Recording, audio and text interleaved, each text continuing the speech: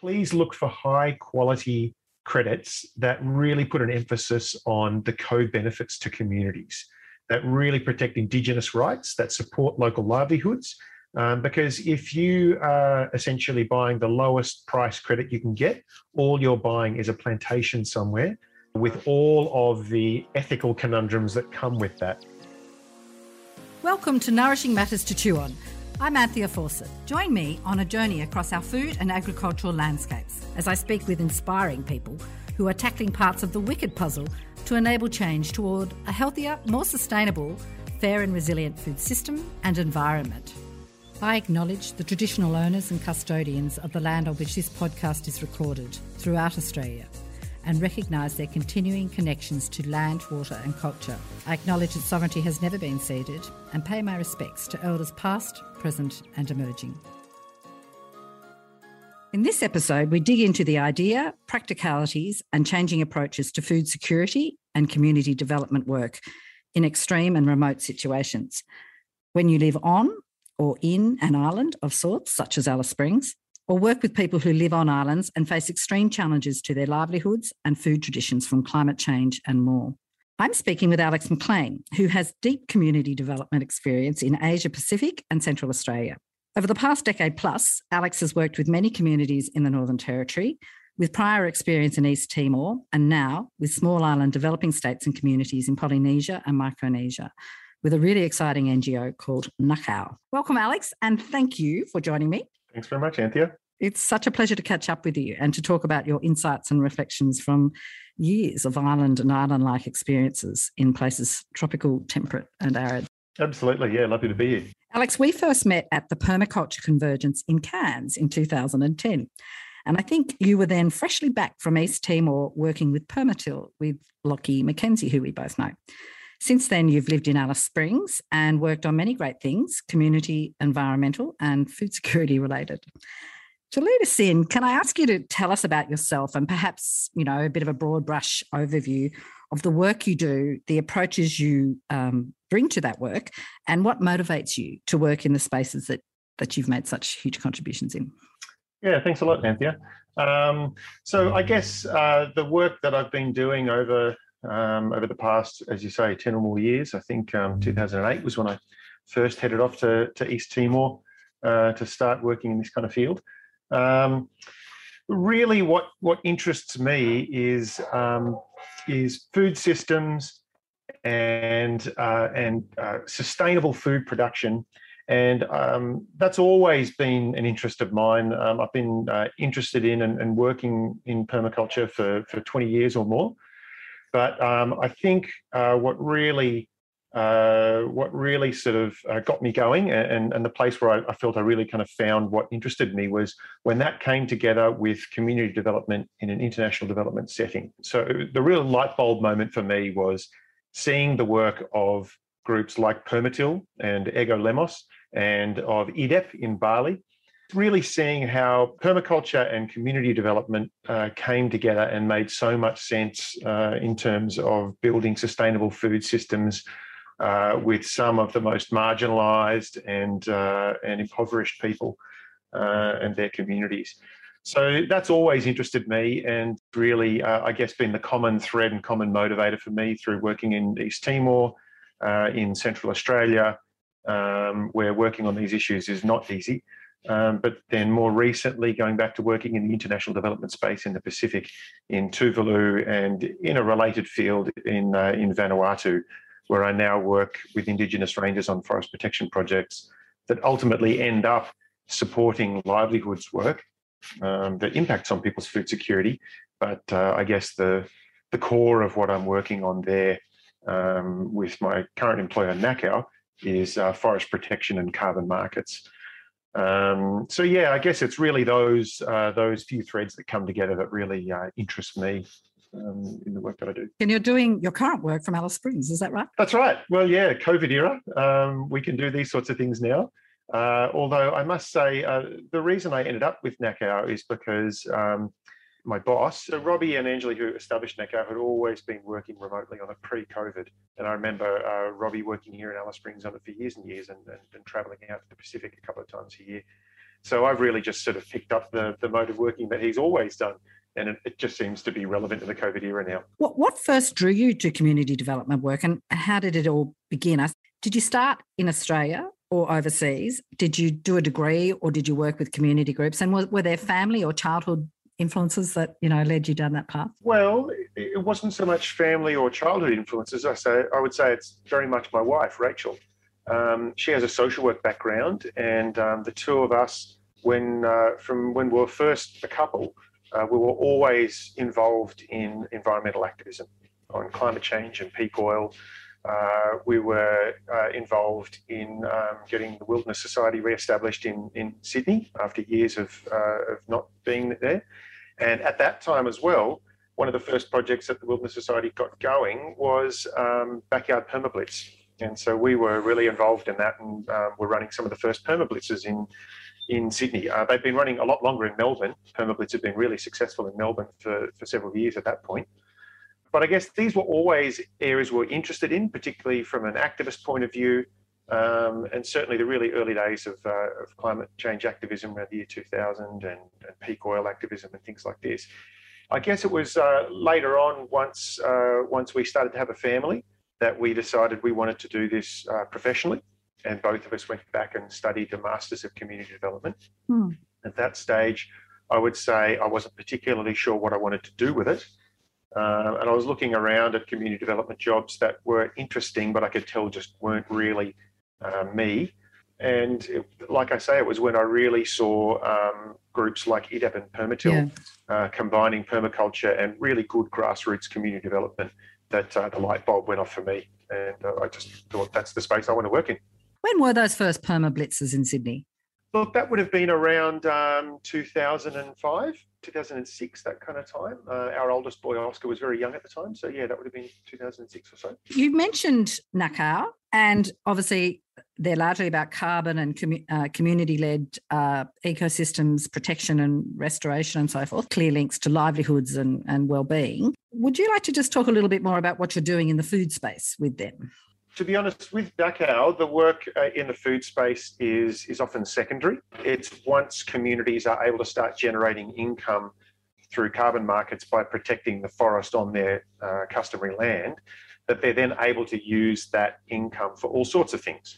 And we run quite a thorough community development process with them, a community development planning process with them to identify what they want to spend their income on. And some of those projects end up being food security focused. Things like agroforestry plots on the forest margin that's being protected, which they can produce crops such as cocoa or breadfruit or coffee or these sorts of things. Particularly in the Pacific where we work, there tends to be a lot of kava produced for local markets. And I guess part of the advantage of that is the market's right there. You're not having to process and store for a national or international market. So, yeah, these are the kind of projects that communities tend to want to choose when it comes to food security. Sort of agrobiodiversity on the fringes of their forests that complement their forests. Yeah, very much, that's right. And particularly when they're already, there's so much organisational infrastructure set up around protecting the forest. Often there's a ranger group established, there's a company there to manage the income. It makes a lot of sense to be establishing livelihoods that are working on the forest margin, protecting the forest margin, but also benefiting from all that social and organisational infrastructure that's there, rather than setting something up that's physically and sort of organisationally removed from the whole rest of the project. You said something about the great model that Ngakao have around local staff and capacity building, that people are really skilled up on the ground, and it's not sort of like there's no fly in, fly out, and COVID doesn't allow us to do that anyway, but that you had a really sort of clever model of developing offices and teams of people on ground in situ who can be there throughout disasters and recovery times. Is that right? That's right. Yeah, exactly. So Ngakao was originally a project of an organisation called Live and Learn Environmental Education. And now that Ngakao is a separate company, it's owned by Live and Learn as the sole shareholder. We work quite closely with Live and Learn's offices across the Pacific. So, for instance, in Vanuatu, where I manage NACAO's programs, Live and Learn Vanuatu is essentially our on-the-ground partner who do all the on-the-ground implementation of community engagement, all of the community planning and land use planning, all of the benefit sharing consultations and all of that kind of stuff. And one of the things that Live and Learn have found recently in the last 2 years of COVID lockdowns, when a lot of other international NGOs have really struggled to continue functioning because they can't have international staff travelling to the field or vice versa, the fact that Live and Learn has a really strong network of local offices who are all actually individual organisations that are affiliates of Live and Learn, they're not just an office of, it means they've been able to function and continue to deliver their work really effectively, whilst a lot of other NGOs haven't. And NACAO, through benefiting from that, is also able to continue working at community level. And in countries where Live and Learn isn't present, we work with other local NGO partners. My experience of working on partnership models with NGOs goes back to the earliest days in East Timor when I was working there. And I've seen a lot of different models of it. Usually it does work very well because you're working with local capacity. But there are pitfalls, and I would say from what I can see of the NACAO model, it really is looking to build capacity at the lowest levels so that Indigenous communities are in control of their own land and forest resources, and local NGOs and civil society that are supported to accompany them really have the skills and the time and the resources to do it. I think one of the biggest things that really helps flip it in favour of local community landowners is the fact that with these carbon market funded projects, whilst there are some genuine philosophical questions and some practical questions that need to be answered, and there are some valid criticisms of the model, the fact that you're turning what would have previously been a 3 to 5 year grant funded program into now a 30-year market funded forest protection program really puts the local community in the driver's seat, as long as their rights are protected and as long as they are empowered to do so. It means that they are then supported for 30 years. Any investments they make are going to run for 30 years. The idea of capacity building, the support around them is so much a better investment because you know the benefit will flow for 30 years. So I think that's a real game changer for me in terms of the whole development paradigm.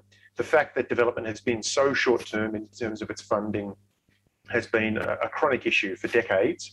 And I've spoken with many NGO leaders in developing countries who would call it a low-risk, low-reward approach on behalf of the developed world. You know, basically, we don't trust you with our money, so we'll only give you a year or two at a time. And it means you basically lock in poor results, and it's a self-fulfilling prophecy, really.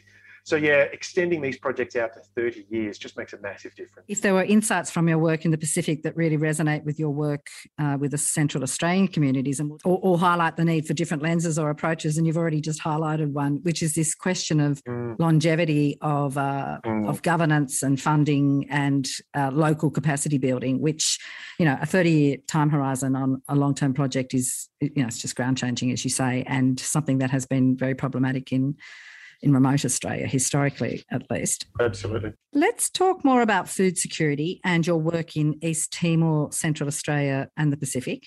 People's ability to access a reliable supply of culturally appropriate nutritious food is integral to food and nutrition security. And over the years, many projects have incorporated permaculture approaches for resilience, affordable local inputs and all the other good reasons.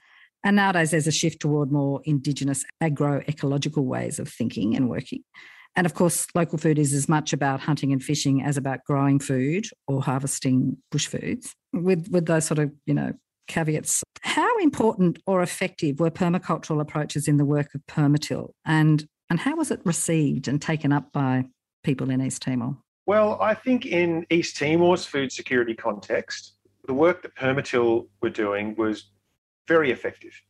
If you ask me. I think it was always very small scale because they were a small NGO only able to work in a limited number of communities. But the particular food security profile that was present in East Timor is actually quite different to, say, Central Australia or one of the countries I'm working in a fair bit at the moment, Tuvalu, which is a separate piece of work to the NACAO work. But And I guess what you tend to see in East Timor is probably more your classic developing nation food security issues. Yes, nutrition is a big issue, but also just volume of food that people are able to access is an issue. And so the kind of problems you see are things like malnutrition and stunting amongst children, and the kind of key markers of whether people are eating well enough tend to be things like number of meals per day and diversity of food types that are eaten. There was a high reliance on imported rice that tends to mix the models of food insecurity that I'll talk about in a moment. So that was certainly a big issue. But by and large, there was a much higher proportion of people in East Timor who were subsistence farmers and reliant on their own production for what they were eating. And so the kind of food insecurity they faced was really a product of the kind of agriculture they had the ability or the capacity to actually undertake on their property, on their bit of land. So permaculture resonated well with subsistence farmers. It did, yeah, definitely, because a lot of the factors they were facing were environmental limits, things like decreasing soil fertility because of erosion due to the complete deforestation of East Timor. You know, successive Portuguese and Indonesian colonial regimes had really stripped that country of all of its native forest, and there's very little untouched native forest left in East Timor. And as a result, farmers are working on, you know, decreasing soil productivity. If you look at what the key limits are, you know, why people aren't cultivating more land to produce more food, it's things like, well, farmers would say, we can clear more land, we can plant more land, we can harvest more corn. What we can't do is deal with the greater number of weeds that come with that. So it's an environmental limit like that, and a lack of access to labour that was a key limit for them. From that point of view, the kind of work that Permatil was doing, where it was focusing on intensive increases in production through using environmental approaches to increase soil fertility and productivity, was really relevant. You know, people could work less and produce more through things like putting in swales and earthworks, putting in alley cropping amongst chop and drop nitrogen fixing plants and things like this, many of which approaches weren't entirely foreign to them. It was taking things which were already partly present or already present, training people to combine them in ways that would increase their productivity. I mean, that really has sort of always been permaculture's approach anyway. You know, Bill Mollison and David Holmgren would readily admit that they didn't invent very much of what was in permaculture. They just read an awful lot and saw an awful lot, and their real brainwave was to bring it together into a coherent system that addressed the particular environmental and social issues that they saw. As part of building up soil and building on people's pre-existing skills, but just, you know, scaling it a bit and getting more nitrogen into the soil and helping build up soil, were you working with small animals quite a bit from a protein perspective for diets, but also the role of animals in helping, like chickens and goats and so forth, to help build up soil? Yes, but I think it was often a step back from that. It was, how can you work with particularly goats in the more mountainous areas of Timor to be able to stop having them roam across the entire landscape and concentrate them on a particular area. In the flatlands, it would more be cattle. And yeah, how can you concentrate them in a particular area, look after them there, provide for their needs there, so that you're not degrading the rest of the landscape? Often burning large stretches of farmland, particularly late in the dry season, was a key strategy goat farmers would use to produce green fodder for their goats. And while it's really important to do that to keep goats alive late in the dry season, it's also incredibly detrimental on the landscape as a whole. So it really is a negative coping strategy. And so the work that Permatil were often doing is, how can we concentrate goats onto just particular parts of land and look after their needs there, so the rest of it can be restored and stop being burnt. So it's that relationship between livestock, fire and fertility that they were often working on. And it was actually quite difficult to work on. These were seen as really key survival strategies for communities, and had been the case as far back as they could remember. So asking them to change what's essentially a successful survival strategy is a big ask for a very poor, vulnerable, remote community. Yeah. Cell grazing for goats. Exactly, something similar to that. Perhaps not quite as developed as the cell grazing method. The Savory Institute's fantastically developed, but yeah, similar approaches. Yeah. So these are people who are just living survivalism pretty much day in, day out. And of course, permaculture and Permatil have been doing really important work in disaster zones, recovery from extreme events. And your colleague from those days, Lachlan McKenzie, has gone on with Permatil and to write the really fabulous Tropical Permaculture Guide, which is, very much for the tropics. That's being really widely used and has been a vital resource for communities recovering from natural disasters. And I'm thinking particularly of Aceh and after the tsunamis, when those islands were just wiped out. Would you like to comment on that at all? Yeah, certainly. I found that a really interesting, context that permaculture was starting to be applied in. At the time, I didn't think of permaculture as having much of a relationship to disasters, just because that's not where my thinking was at. And certainly when I first turned up in East Timor and met Lockie and became good mates with him, and then was given what at the time was the Timor Permaculture Handbook, I just devoured it. I thought it was such interesting, relevant information. And then to find out about the way it was being applied in disaster contexts was really fascinating. Now, it's often less about the immediate humanitarian response. I think that's perhaps not where permaculture has as much to offer, although there certainly are people working in that space with modular housing and composting toilets and modular garden beds and food growing pods and the like. But I think where it really comes into its own is in the rebuild phase, where you're helping people rebuild their lives and livelihoods, and particularly doing it in a way that increases their adaptive capacity against the next set of disasters that they will face.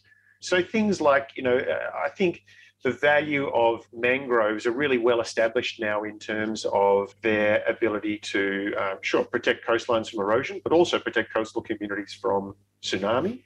And in particular, places where mangroves were immediately backed by well-established bamboo forests or other sorts of forests, these were the communities that were the best protected.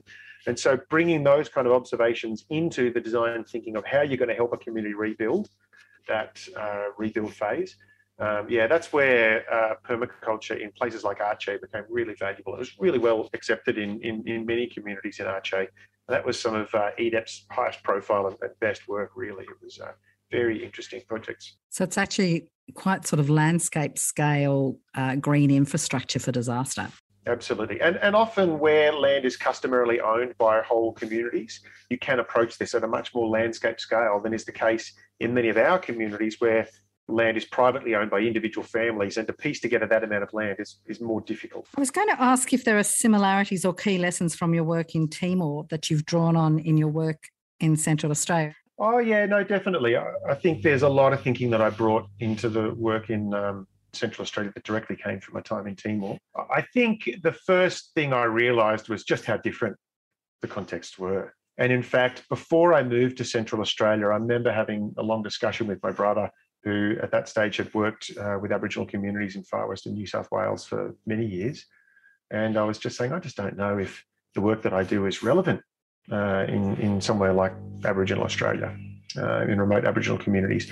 Once I actually arrived here and started working with Aboriginal communities, what I found was food insecure communities need a whole range of solutions to their food insecurity that they face. And one of the biggest issues that leads to people like me thinking, I don't know if this is relevant here, is that the development context in Aboriginal Australia, or the way that non-Aboriginal people undertake development in Aboriginal communities, is very narrow. And it's a very limited lens. It's often very unaware of the colonial baggage that it carries. And it's very cut off from the international development scene. So there is very little cross-fertilisation between those two communities, much more to the detriment of the development scene in Aboriginal Australia than the other way. And so what I realised was if you wanted to work on local food production in Aboriginal Australia, it was frowned upon, you were told it didn't work, and people immediately assumed that you were working on community gardens.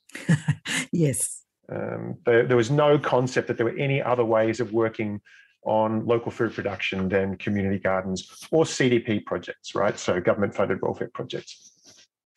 So really, I'd already seen in East Timor that community gardens in remote East Timorese communities and even demonstration plots in remote East Timorese communities were more of a limitation on addressing food security than they were a solution. They weren't negative, but if you only stayed there, which many projects did, you never actually addressed the food security issues. You never broke out of a demonstration plot and got into the field with farmers and talked to them about the issues they're facing there, right? Or you never broke out of the demonstration plot and actually got into the kitchen garden with the mum who's trying to cook food for her family and find out what it is that she needs. So it was a similar kind of issue writ large here in Central Australia. And I think because of that, what happens is you tend to have very few people who are actually qualified and experienced addressing food security from a non-nutritional, non-shop-based perspective. So there are a lot of very good nutritionists and dietitians working on food security in Central Australia, and their work is fantastic. I absolutely support it. There's a real dearth of people who are working on food security from a horticulture, local production point of view. Anybody in that space tends to automatically get sucked up into the commercial food production and CDP sector. And in fact, possibly not even CDP, because what happens is in the CDP sector is you'll have a well-meaning, interested amateur come along and say, hey, you know what we need here is a garden, assuming that gardening in a remote Aboriginal community can't be that different to gardening at home. Give it a crack. It might work for a season or two. Inevitably, you hit issues. Primarily, the biggest issue that you hit is that white person then moves on. And then who really owns the garden at that point? You know, we all talk about ownership of projects. I think there's sort of this implied idea that, if you move on, everybody, all of the Aboriginal people in the community you're working with are sort of looking at the garden, scratching their head going, what does it mean that the white person left the garden here? Who owns it now? Should you be looking after it? And when you hit issues, everybody hits issues in gardening, in food production. Every project hits challenges. And if you really haven't set people up to have the support they need to be able to address those challenges, then you're setting them up for failure. Yeah, I was going to say the food security work that we did through the Arid Environment Centre for almost 10 years, it really was based on an approach that you have to continue working with Aboriginal people in an ongoing fashion. You need to accompany them, you need to support them, you need to train them, and that needs to happen for years. So we inherited a really great food security project in the Utopia homelands called the Amurna Murda Food Gardens Project. Amurna Murda is Aryawara language for good food, essentially. And that had already been running for several years, set up by some permaculturists with a good knack for community development up there. It was taken on by a dietitian who we worked with for years, Ingrid Filand, who, again, she just had a real instinct for permaculture, even though her background was dietetics and community development. And when we came on board, they were really into the way that we worked, which was, we need to continue supporting these communities. And it really wasn't until you got to, 8 years, 10 years of support that you started to see more and more gardeners actually able to do this without your support. So it's those kind of timelines that are required. If you're just going to come along and give someone a garden and walk away, you're setting them up for failure. Definitely there was a thread of thinking through East Timor into what I was seeing in Central Australia. So those linkages of deep development sort of methodologies and strengths-based solutions together for a good duration, which does, as you say, link with public health and nutritionist work around community-led solutions, but it needs longer than 3 years or a 1-year grant. That's right. Okay, so what about some of the broad similarities or perhaps differences that you see in the food security profile of remote Aboriginal communities and small island developing states? You mentioned Tuvalu and some others. Yeah, well, this was a real interest to me once I started working in Tuvalu about 2 years ago with Live and Learn Environmental Education. I occasionally do contract work with them. And they're doing some really interesting work there addressing food insecurity and the impacts of climate change, particularly the impacts of rising sea levels and saltwater inundation on traditional agriculture. Their traditional agricultural system is called a pulaka pit, where and it's common across many parts of Micronesia and the Pacific. Essentially, you break through the limestone rock in the coral atoll that you're on and get down to the water level, and then you compost in the water level and produce a swamp agriculture pit. And primarily what they're producing is giant swamp taro called pulaka in Tuvalu. So a swamp taro can grow in slightly saline water, is that right? Yeah, that's right. I mean, often the water is not saline. There's a freshwater lens. So they're not in seawater. They're in the freshwater lens that hangs beneath the surface of most coral atolls. And they're essentially breaking through the limestone layer to get to that freshwater lens. And producing these like seriously enormous taro. Some of them taking several people to lift and things like this. So it's a really important food source. It's also massively important culturally, but it's being directly impacted by saltwater inundation into that freshwater lens. So Live and Learn have been working in Tuvalu for a few years now, and introduced a really interesting type of wicking bed called a food cube, which is essentially a completely sealed, stackable, shippable, modular metre by metre wicking bed produced by a company in Melbourne. We've also trialled them in Central Australia. And, no product's perfect, but they do seem to be pretty robust and work really well. They don't require any gravel substrate.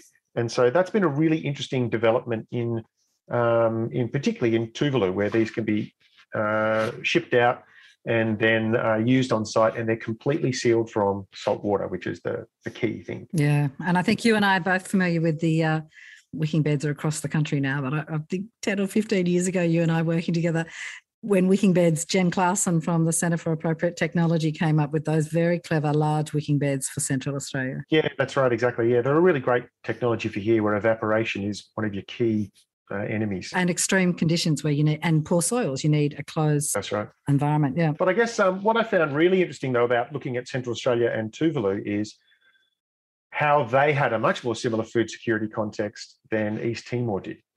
So both Central Australia, with its central community and a number of remote communities with hundreds of kilometres of desert in between, and a high reliance on shop-bought food, it was very similar to the Pacific. A country like Tuvalu has a capital, and then like a dozen outlying islands with hundreds of kilometres of ocean in between, and again a high reliance on shop-bought food. They've both got the same history of being dislocated from the land under colonial context. Many Tuvaluans were taken to Fiji and Kiribati and elsewhere, regained their land rights in the 70s, went back to their own customary land, established depots on each island, much like Aboriginal communities were brought into either mission or government communities with a single depot. That's since become a shop. Everybody's highly reliant on the shop, and as a result, highly reliant on Western foods, high in sugar and energy and these sorts of things. And so as a result, you're not seeing malnutrition and stunting like you would in East Timor.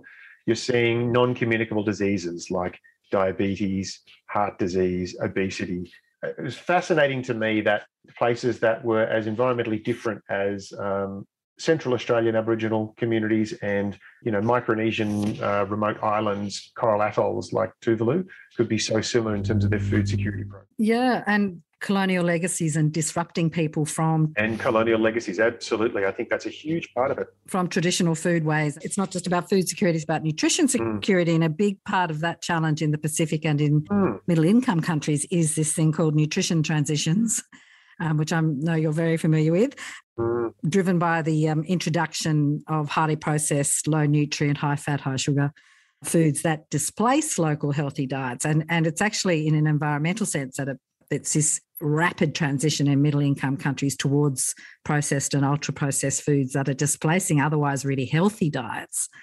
That's so problematic. So it's so interesting that you see that in Tuvalu resonating with Central Australia. Yeah. Food stores, if they're not healthy, are not so great, but people absolutely rely on them. However much local food you can produce, particularly in remote contexts and in islands, you need your food stores for your healthy staples. And you and I both know Julie Brimblecombe, and we've had her on Nourishing Matters, and she's just an amazing person who's done a lot to transform the sort of policies and profiles and what's stocked and how stores are operated in remote contexts. Healthy food stores do have a key role to play to ensure food security, and there's been some really strong achievements in Australian remote communities, not all, but in many. I'm thinking of Alpa and Outback stores and so on. Would you like to comment on possible differences and changes you've seen between the sort of food profile and health profile of remote food stores, the good ones, and store options or access for Indigenous people in Alice Springs? Because you and I both we were both at a food security event in Alice for Alice, not addressing remotes. And Professor Amanda Lee spoke about how Alice is more of a food desert than many remote communities now. Yeah, that's a really interesting observation, isn't it? And there was some great work done about 2 years ago by local nutritionists here in Alice Springs about the nutrition security profile of the town, and particularly looking at food deserts. So I think what you're looking at there with food deserts and food bowls is essentially your proximity to healthy food sources. How close are you to them? What are the transport options? And the social and economic access. Yeah. Absolutely, yeah, the social and economic access too, that's right. So what you would see in a remote community is, as long as you're living in the community and not on a homeland, which is not always the case, but is probably the majority of people in remote communities, you're usually physically fairly close to the shop. You know, as long as it's not 40 degrees, you could probably walk there. So that proximity is there. The economic and social access probably more gets measured over time, particularly fortnight to fortnight, where people's ability to access food goes up and down depending on whether it's their Centrelink week or not. And so you'll see the amount that people eat definitely goes up in the week where they have received Centrelink payments, and in the week where they haven't received Centrelink payments, it definitely goes down. So there's a real pattern there in remote communities. However, in Alice Springs, yeah, you do end up with a very different profile because Alice is geographically bigger. And many of the Aboriginal communities that are part of Alice Springs, for people who don't live in the Northern Territory, these are called town camps, and they're essentially Aboriginal enclaves that were set up on the edge of town. They exist in Alice Springs, in Katherine, Tennant Creek, Darwin, even in some of the larger remote communities, they have separate camps. And they were originally set up in the colonial era as a place to house Aboriginal people from out of town. They're now owned and managed by an Aboriginal corporation, but it's still physically the case that they're on the edge of town. And that means that for many of the people living in the further away town camps, and actually surprisingly even some of the more central ones, are still a very long way away from where the food stores are. And if there's no public transport, that can mean their ability to access these stores is, I'm thinking just the regular supermarkets, Coles, Woolworths, these sorts of things. It can be very limited. And so these people are essentially living in food deserts where the only food outlets that they can access nearby might be something like a petrol station or a 7-Eleven.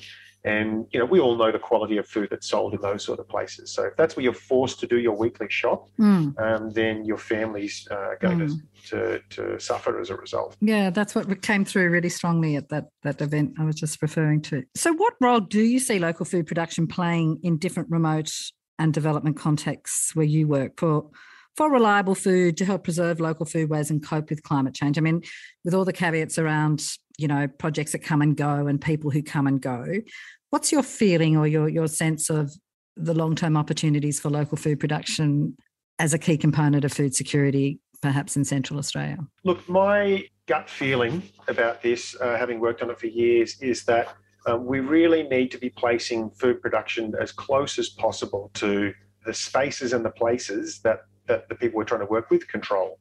And we know that for Aboriginal people, there's an awful lot about their lives that they don't control. That's the ongoing context of living in a colonial culture. If you work in remote Central Australia, it's not even post-colonial. Aboriginal people don't control much about their lives. And if we're going to assist them to have more control over the food that they eat, yes, number one strategy is addressing the stores. And that's why so much focus goes on that. And I think that's right. As a horticulturalist, I think it's right that the stores are the number one focus, right? However, if we're going to look at local food production, there's all sorts of models that have been tried. Community gardens, school gardens, clinic gardens, CDP projects, greenhouses, horticulture projects. They've all got various merit. Food ladder, protected agriculture. So yeah, food ladder, exactly. Yeah, food ladder. That's right. So there's all sorts of levels you can work at. And I genuinely think that at the end of the day, what will be successful is a mix, so an ecosystem of food production. But my gut feeling is that really there has to be a focus on placing these projects physically in places where Aboriginal people control them. And so for me, that's primarily, as much as you can, at their back door. You need to support people to be producing at home, at their back door, as much as possible. Now, this is never going to create abundance, a completely subsistence. Yeah, that's right. You're never going to 100% feed people from their back door. So we need to acknowledge that straight up and say that's not the bar we're trying to reach. But we are trying to give people the chance to eat healthy, fresh fruit and veg in those weeks where they would normally be eating terribly because a Centrelink payment hasn't come through, or in those weeks where the shop has not great fruit and veg because the truck hasn't come or because a longer supply chain issue is impacting on it. Or we're just trying to impact on every week worth of food where we're just increasing the diversity of what they're eating, increasing the diversity of nutrient intake through very local, very backdoor production, because it's then very clear who needs to look after this, what support they need, who gets to benefit from it. There's none of this argy-bargy around, how do you divide up produce from a community garden or a school garden. It's also not forcing people to only work through the shop, but it's giving people a chance to build skills in a context where they're not under pressure and more in control of their own lives and decisions. So for me, that's got to be a key part of the strategy. Yeah. So in Top-End Australia, there are some really good staples that many people's backyards have. They have papayas, they have bananas, they have yams, and of course they go into the bush and there are yams and sweet potatoes and all the other wonderful bush foods. For Central Australia, where it's getting hotter and hotter and the growing seasons are getting shorter and shorter, and there are floods, of course, as they've just experienced. What sorts of foods, if I was, what sorts of foods in your backyard in Tennant Creek would you be growing? Well, are you talking about for me in my backyard or working with an Aboriginal family in a remote community growing stuff for them? No, I'm talking about the latter, and perhaps just give us an example or two from Utopia, your work with Utopia. Yeah. Look, interestingly, we found one of the crops that was an absolute winner was kale. And I know that it sounds like, latte sipping inner city types going out to Utopia and planting kale. Exactly, You hippies, you. But the fact is, anybody who's grown kale will know, particularly black kale, is a really tough plant. It can handle a lot of stress and still produce a good quality crop. And in fact, you can keep it going for several years. We've seen kale plants growing out in remote communities, I think particularly of Rocket Range, which is one of the remote communities in the Utopia homelands, where the gardeners there had kale plants that were as tall as I am, probably had a dozen leaves of kale up the top because they picked it the whole way down over the course of 2 years. And they were adding that to food that they were already cooking. So they're already at home likely to cook a stew that would have probably beef and carrots and potatoes in it. That's a pretty common sort of, meat stew people would cook up at home. If they're chopping up kale and adding it to it, there's an immediate nutritional benefit there. So yeah, crops like kale were really important. A lot of citrus crops actually were really good. After a while, we worked out that, the kids do always get in and do always grab the citrus. But if you're involved with the kids or you're involving the kids in the garden, after a while, they start stealing it to eat it. And, if that's what they're doing, well, that's kind of the point, right? So that's a good kind of theft at that point. So, yeah, really good region for citrus. Tough crops like kale. Of course, we grow a lot of really common crops that people would recognise. Tomatoes, chilies, in the winter, a lot of leafy greens like spinach and chard. Interestingly, though, what we found was with a lot of crops that we assumed people would know what to do with, people didn't necessarily know what to do with them because they're Western crops. And even though they're quite common crops, we'd see people growing something like chard, which is common enough, but it's not like all of us are growing it and eating it all the time in our culture. And we'd have gardeners saying, I'm just going to leave that a bit longer and let it get bigger and bigger. Look how big it's getting. Check out how big my spinach is. In the meantime, we can see it's going bitter. It's not really edible anymore. And the point was, we need to help people learn how to cook and eat this stuff in just the same way that I actually wouldn't know what to do with a bush banana if you put one in front of me, even though I know it's bush food. Someone's told me it's bush food. I've got no idea what to do with it, right? It's a cross-cultural context. We need to be open to what people do and don't understand and non-judgmental about it and assisting people to learn the skills they need. And fusion foods for the coming climate and what will work. Some of it will be introduced and some of it most of it may well be endemic. What about, I can't not mention your amazing work with Purple House and some of the wonderful garden projects you've done with them, because they are an organisation who do exactly what you say. That's right. They grow the food where the people are having their community gatherings or their dialysis, and there's a first and foremost focus on bush foods and teas, and as for healing and connection and conversation and cultural safety when people come in from out of town to visit relatives going through dialysis or on country where Purple House have their facilities. Would you like to talk a little bit about your work with Purple House? Yeah, certainly. Look, as you say, I think Purple House are just a very impressive organisation. They're rock stars. They are, and they really do a good job of actually doing the kind of really grassroots community development work in amongst their health work that everybody talks about. But it's difficult and time-consuming to do. So, frankly, a lot of organisations just fail at. It's completely an Aboriginal-owned and run organisation, isn't it? Yeah, that's right, exactly. Owned by Aboriginal board and members and the like. And, they do well at employing a lot of Aboriginal staff on their team as well. So, I had the chance to work with them across a few sites, and particularly out in Mount Liebig, where we worked in their aged care centre. Establishing, we never used the word permaculture, but it really was permaculture gardens in the sense of making that site more livable as an outdoor space with windbreaks and shade, and then incorporating into that food production. There was, a large shaded vegetable garden where we used a number of materials to really suit the environment in terms of letting winter sun in and keeping summer sun out, misters and the like, to make it an engaging place for elderly people to come and sit and garden in. It was about a whole of site approach to the aged care centre and to linking into their kitchen program there at the aged care centre. So I haven't been out there now for probably 18 months or more, and I'm likely to go given the trajectory I'm heading in. But I know that the staff they have out there, recently placed out there, actually an ex-staff member of mine is just an absolute gun at vegetable production. So I'm sure they're going ahead really well out there at the moment. So, really good quality work that they do. They really engage with, all of the nitty-gritty of what's needed to make these food production systems work for people. It's not just about, can you please just whack a garden in, and then they're wondering why a year later it's not working. And they're at places that people frequent and enjoy and respect and love and all those sorts of things. Just thinking of Alice Springs as a town, it is a unique place, and there's a real sort of caravanserai between Tasmania, Alice and Darwin of people who are seeking resilience, transition and contributing in all sorts of other ways. And over the years, you've seen lots of food-related projects and no doubt been involved in them as a person yourself living there. I'm thinking of Food for Alice, the local community gardens, bush food and fruit and veg gardens with community and health programs in Alice. And more recently, Food Bank has finally opened, and that's food relief. And for many years, people have been talking about the dilemma when freight can't get through due to flood and so forth. Are there any other, from your personal experience in your family life, any special projects that you've seen happen in Alice Springs that are particular to that island sensibility or that, really strong sense of building resilience that is so alive in Alice, that you might like to talk about? One in particular is the two community gardens that there are now here in Alice Springs, and particularly the link between Food for Alice and the community garden.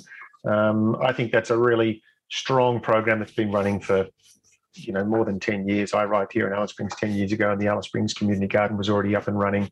Food for Alice was already in its embryonic stage, I guess. So, Food for Alice is a program now that takes locally produced food from backyard gardeners, from local producers, from the community gardens, and sells it at a weekly market based at the community garden site. And that, for a town like Alice Springs, that's actually very important. It's very hard to get locally produced food here because we're so reliant on the national supply chain that supplies Coles and Woolworths and the IGAs. And it actually wasn't all that long ago the majority of Alice Springs food probably would have been produced locally. It's a really important program, even though the volumes it would be putting through are quite small. It really has, I guess, provided a space for people to be able to produce and access local food. And it's really inspired a lot of people to get into the garden, to produce their own food in real bulk quantity, and knowing that they can do something with it if there's a glut that can be sent somewhere, it can be sold, it can be distributed. So I think that's been really important. I think on a volume scale, something like Food Bank, way bigger than Food for Alice is, and really important in terms of actual bulk shifting of food and produce from the waste stream to people who really need it. Aboriginal families and other poor families in Alice Springs who struggle to access food affordably are able to access it through Food Bank. I mean, this is their national model. We all know about it. It's fantastic. It's pretty relevant here in Alice Springs, where often the poverty is not clear, it's not seen. Food relief, it's never a solution to food security, but it's pretty damn critical, particularly in a place like Alice. Yeah. Pretty critical. Yeah, particularly where other systems are failing. Look, and I think as well, if you consider the whole way that development is done in Aboriginal Australia, it's essentially been a decades-long rolling emergency. We've never really gotten out of the emergency response to how we work in Aboriginal Australia. We treat Aboriginal people like an emergency. We bring in the level of anxiety that you would bring in an emergency. We use the kind of approaches you would use in an emergency. So that makes for terrible development outcomes in general. However, given that is the situation that Aboriginal people are put in, something like Food Bank is really relevant in terms of addressing those critical food shortages, those critical gaps in the food system that are created by essentially a deficient development model. There was yet another Commonwealth inquiry into food supply and food prices in Aboriginal communities. I think it was at the end of 2020. I think there's been action on the food stores front and the food stores infrastructure front, which of course is essential. You've got to have functioning fridges and freezers to do exactly what you've just said, have those staples there. But I think a lot of the development recommendations from many, many groups, I think a lot of people are still waiting to hear back the final report from the Commonwealth on that. It'll be interesting, won't it? Yeah, well, don't hold your breath. Okay, we've talked about a lot in a changing climate, obviously a huge driver for adaptation and innovative responses to keep local and regional food production a possibility, not only for disasters, but for every day. But how hard it is when you've got inundation or extreme heat, extreme drought, floods, or the rest. We've touched on inundation and what people in Tuvalu are doing to grow yams. It's a new form of wicking bed. We've talked about wicking beds in Central Australia. I've alluded to Food Ladder and the great work Scott McDonald is doing with protected agriculture, which grows serious amounts of food and can cope with extreme heat. Are there other adaptation strategies and tools you see working in extreme heat conditions or when lands are likely to get inundated and sterilise cropping land? I mean, it's a huge question, I know, but just given the depth and breadth of your experience, are there other uplifting stories or options you've seen delivered on the ground? No, look, I think one of the really interesting uplifting models that I have seen is not directly related to Aboriginal Australia, but I think would absolutely have a big impact were it to be more widespread. And I guess this is sort of the arid zone equivalent of the Sainsbury Institute's cell grazing method, which really rehabilitates pastoral land in the dry tropics. The problem is it doesn't work in the arid zone because you don't have that monsoonal rain that it requires in order to be able to rehabilitate the land after your cattle have been through and stripped it in an intensive fashion, right? So the relevant approach for the arid zone is much more around rangelands restoration through earthworks. And there's a number of people who've worked in this space in Central Australia. I'm thinking of Hugh Pringle and the EMU method, which is the Ecological Management Understanding method. And then local pastoralists like the now very elderly Bob Purvis from Greenwood Station, just north of Alice Springs, who's really seen as a bit of a pariah in the pastoralist community here. But if you look at his property compared to everybody else's, it is so much greener and on a vegetation level more productive.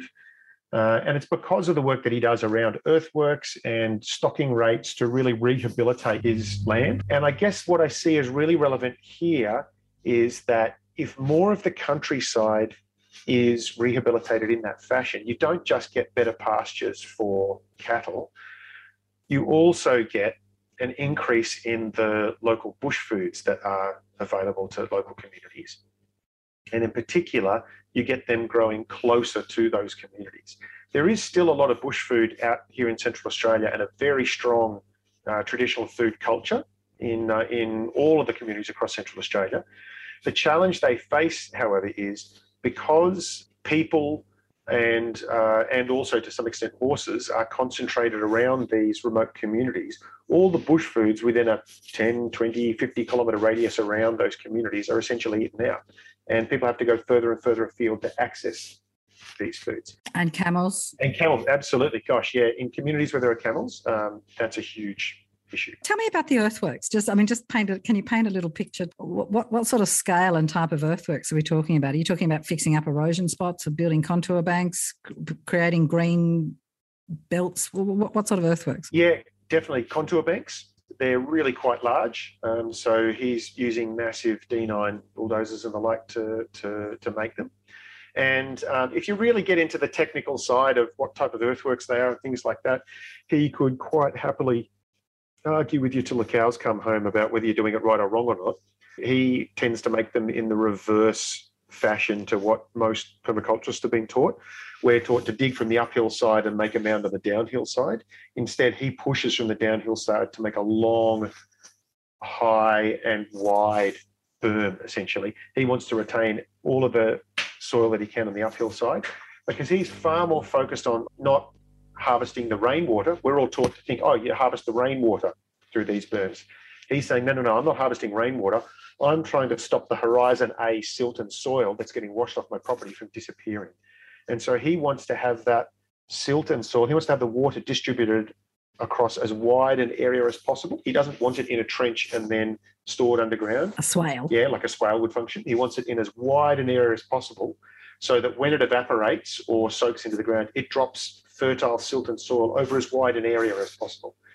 And I've been to his property. My previous boss, Jimmy Cocking, who you know, Anthea, him and I visited Bob Purvis some years ago.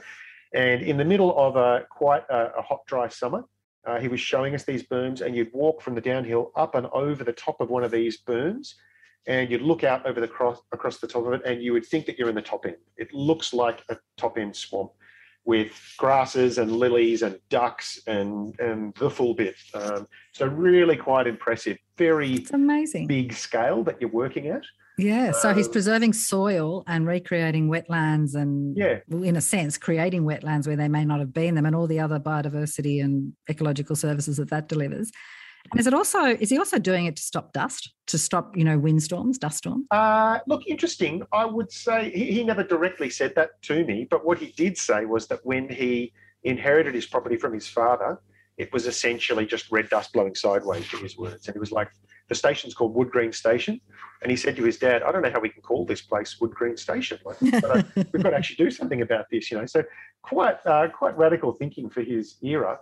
So yes, in that sense, I think he definitely is addressing dust, but his primary concern is not dust suppression. His primary concern is increasing pasture land in the arid lands, which ultimately will suppress dust, but which is ultimately preserving soil. That's right, yeah. And he does do a lot of erosion work as well to make sure that other areas of the property that are flowing water aren't eroding away the topsoil he's worked so hard to collect. So a changing climate further highlights, as we've just been talking about in various, mixed and diverse ways, the importance of traditional food sources, bush foods, plants and animals, caring for country, caring for topsoil, hydrating the landscape as well. And it all sort of connects to recognising and supporting Indigenous ways of knowing, being, sourcing food and caring for country. Indigenous knowledge systems, First Peoples agroecology, increasing recognition of the importance for greater agrobiodiversity in our food sources, and food sovereignty. All those headlines, key frames, lead us into think about the changing face of permaculture, perhaps, and generational change in that space. What are your thoughts, Alex, or reflections on the changing face or politics of permaculture? Yeah, I think permaculture is at an interesting place at the moment. I've heard David Holmgren previously speak about the various waves of popularity of permaculture that he's witnessed over the years. And I may have the years wrong, but he talks about sort of the early 80s when it really picked up and was getting noticed. There was an initial wave of interest then. In the mid 90s, there was another wave. Around the early 2000s, and particularly the mid 2000s with peak oil, there was another real wave of interest. And I think when I first came to Alice Springs in sort of 2012, it was really on the tail end of that wave. There was still a lot of talk about permaculture, permablitzes, permaculture training courses, these sorts of things. Transition towns, it was all that era of the late 90s, early 2000s. Yeah. Transition towns, yes. What I've really noticed since then, and this is perhaps coloured by my own experience in that I've been working for the Arid Lands Environment Centre for the past 10 years, essentially running the consulting or contracting under the Environment Centre. And we noticed that people were really quite happy to pay for our services and loved the permaculture work we did. Nobody wanted to talk about permaculture. Nobody wanted us to say that we were doing permaculture. So I may be slightly coloured by that, but I think it's reflective of the actual. There's a broader shift. Permaculture is in somewhat of an ebb at the moment. I don't see that as entirely a negative thing. Fewer people are talking about permaculture.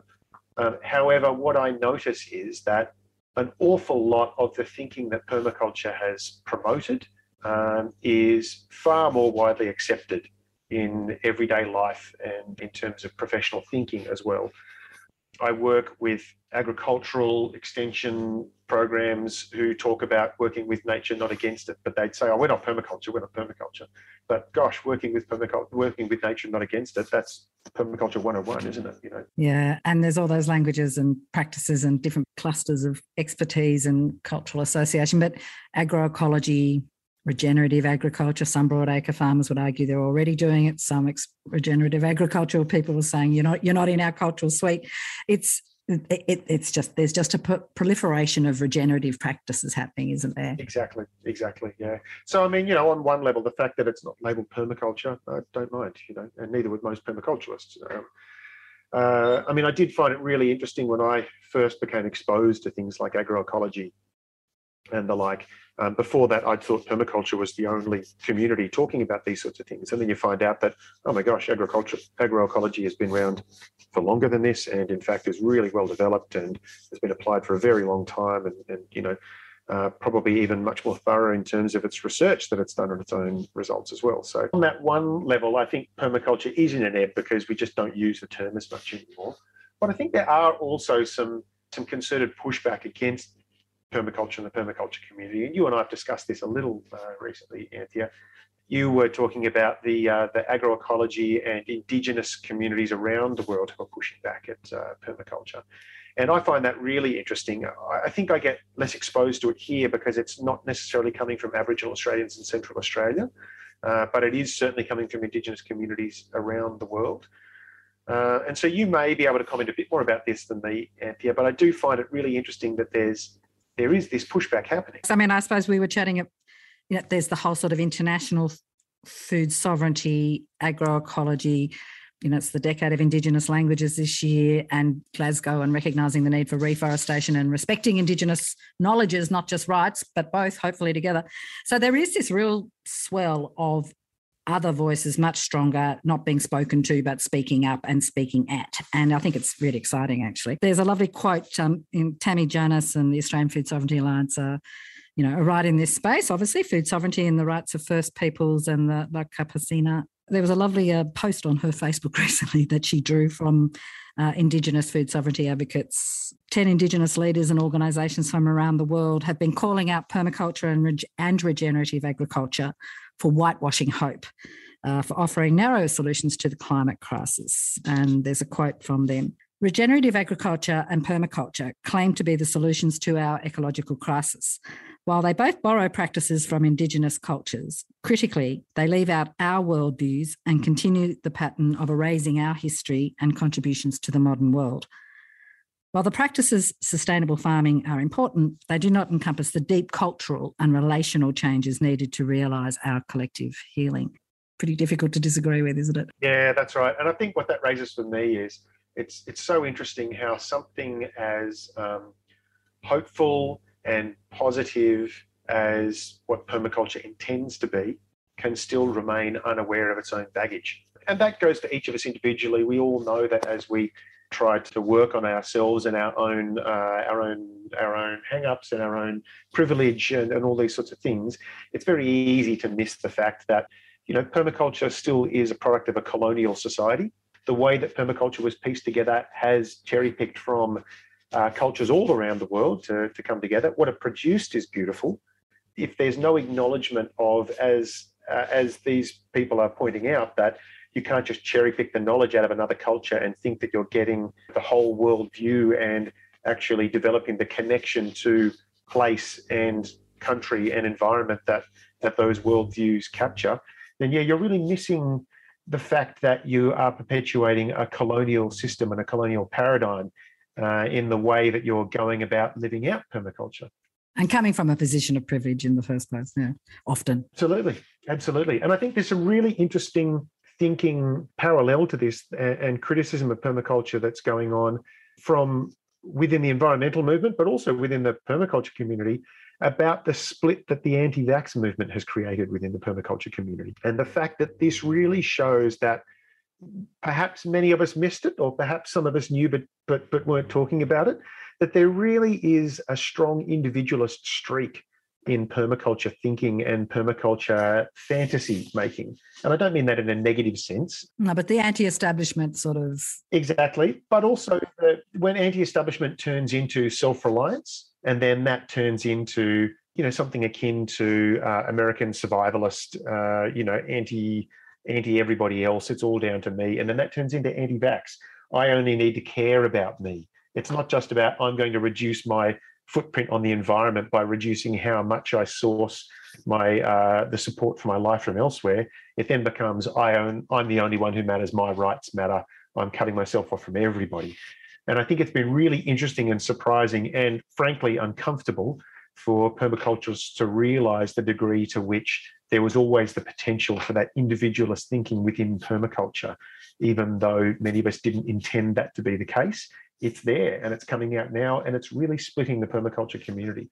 So I think, yeah, permaculture faces some really interesting challenges from some really valid critiques at the moment, be it food sovereignty movements and Indigenous peoples around the world, or be it people who are pointing out the negative impacts of individualist thinking in, say, the anti-vax movement. Individualism versus collectivism. When we met in 2010 at the Permaculture Convergence, Seith Formile, who now really is well known as Guju Guju, a traditional owner from the Cairns region, gave a really exciting presentation and workshop about agriculture. Do you remember that? I do remember agriculture, yes. In which he basically presented a very sophisticated model and thinking and way of working that he does with many other people, but basically saying that Aboriginal people have always practiced permaculture and it's just a subset of broader ecological agriculture, Aboriginal culture. And he coined the expression agriculture. So I think that's a nice back to where we began sort of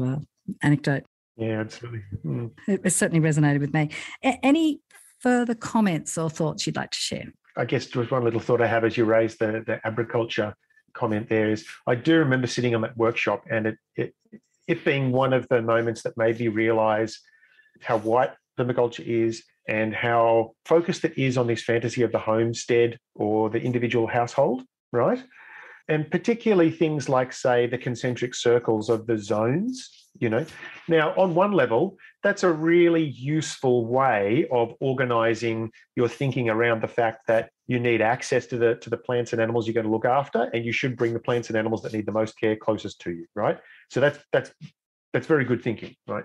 However, it completely assumes the fact that you own a home that's in the middle of your plot, that you're going to live there the whole time, you're going to sleep there every night, and that you're going to have the kind of plants and animals that are going to need to be moved closer and further away, right?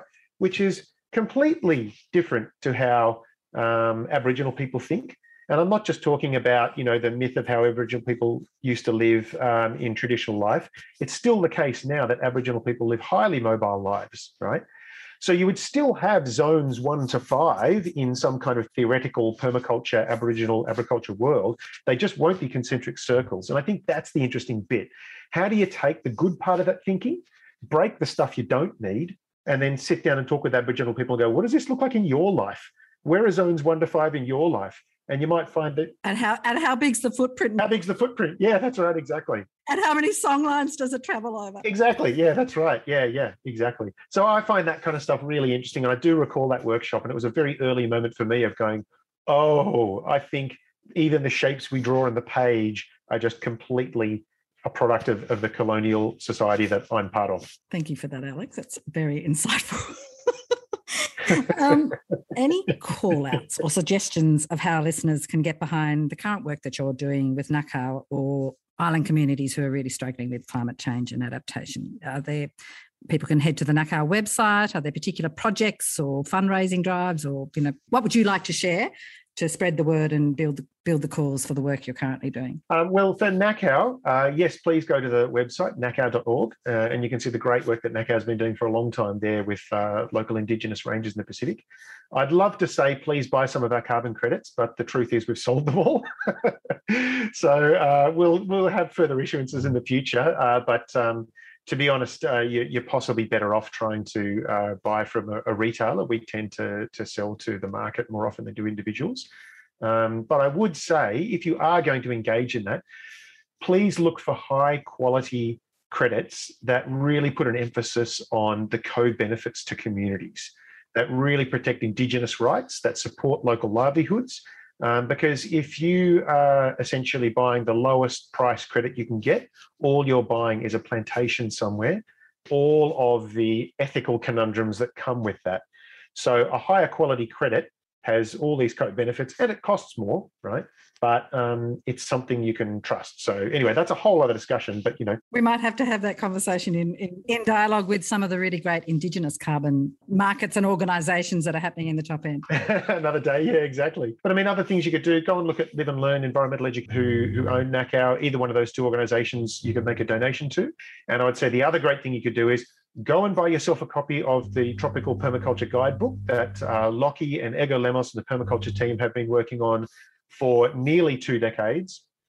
It's such a wealth of information and you'll get heaps out of it, and they will definitely use the funds, the proceeds from the book for a very worthy cause. So that's a great thing you can do to get involved. Oh, that's a lovely call out. I've been speaking with Alex McLean, one of Australia's quite deep achievers and doers in community development for people, food security and climate adaptation. Alex, thank you so much for your time and for what you do. It's been a pleasure. It was really good. Thanks, Anthea. I really enjoyed it. Thanks for listening. To listen to more episodes of Nourishing Matters to Chew On, head to Foodswell's podcast page at foodswell.org.au/nourishing or subscribe wherever you get your podcasts. And stay in touch via Instagram at nourishing_matters and on Facebook at Nourishing Matters to Chew On. If you like what you hear and would like to support us, give us a rating and a review in your favourite podcast app so other people can find us too. Nourishing Matters to Chew On is proud to be on the Climactic network of podcasts and part of a collective of podcasters dedicated to inspiring positive action around climate change. Check out the other great podcasts on the Climactic network at www.climactic.fm.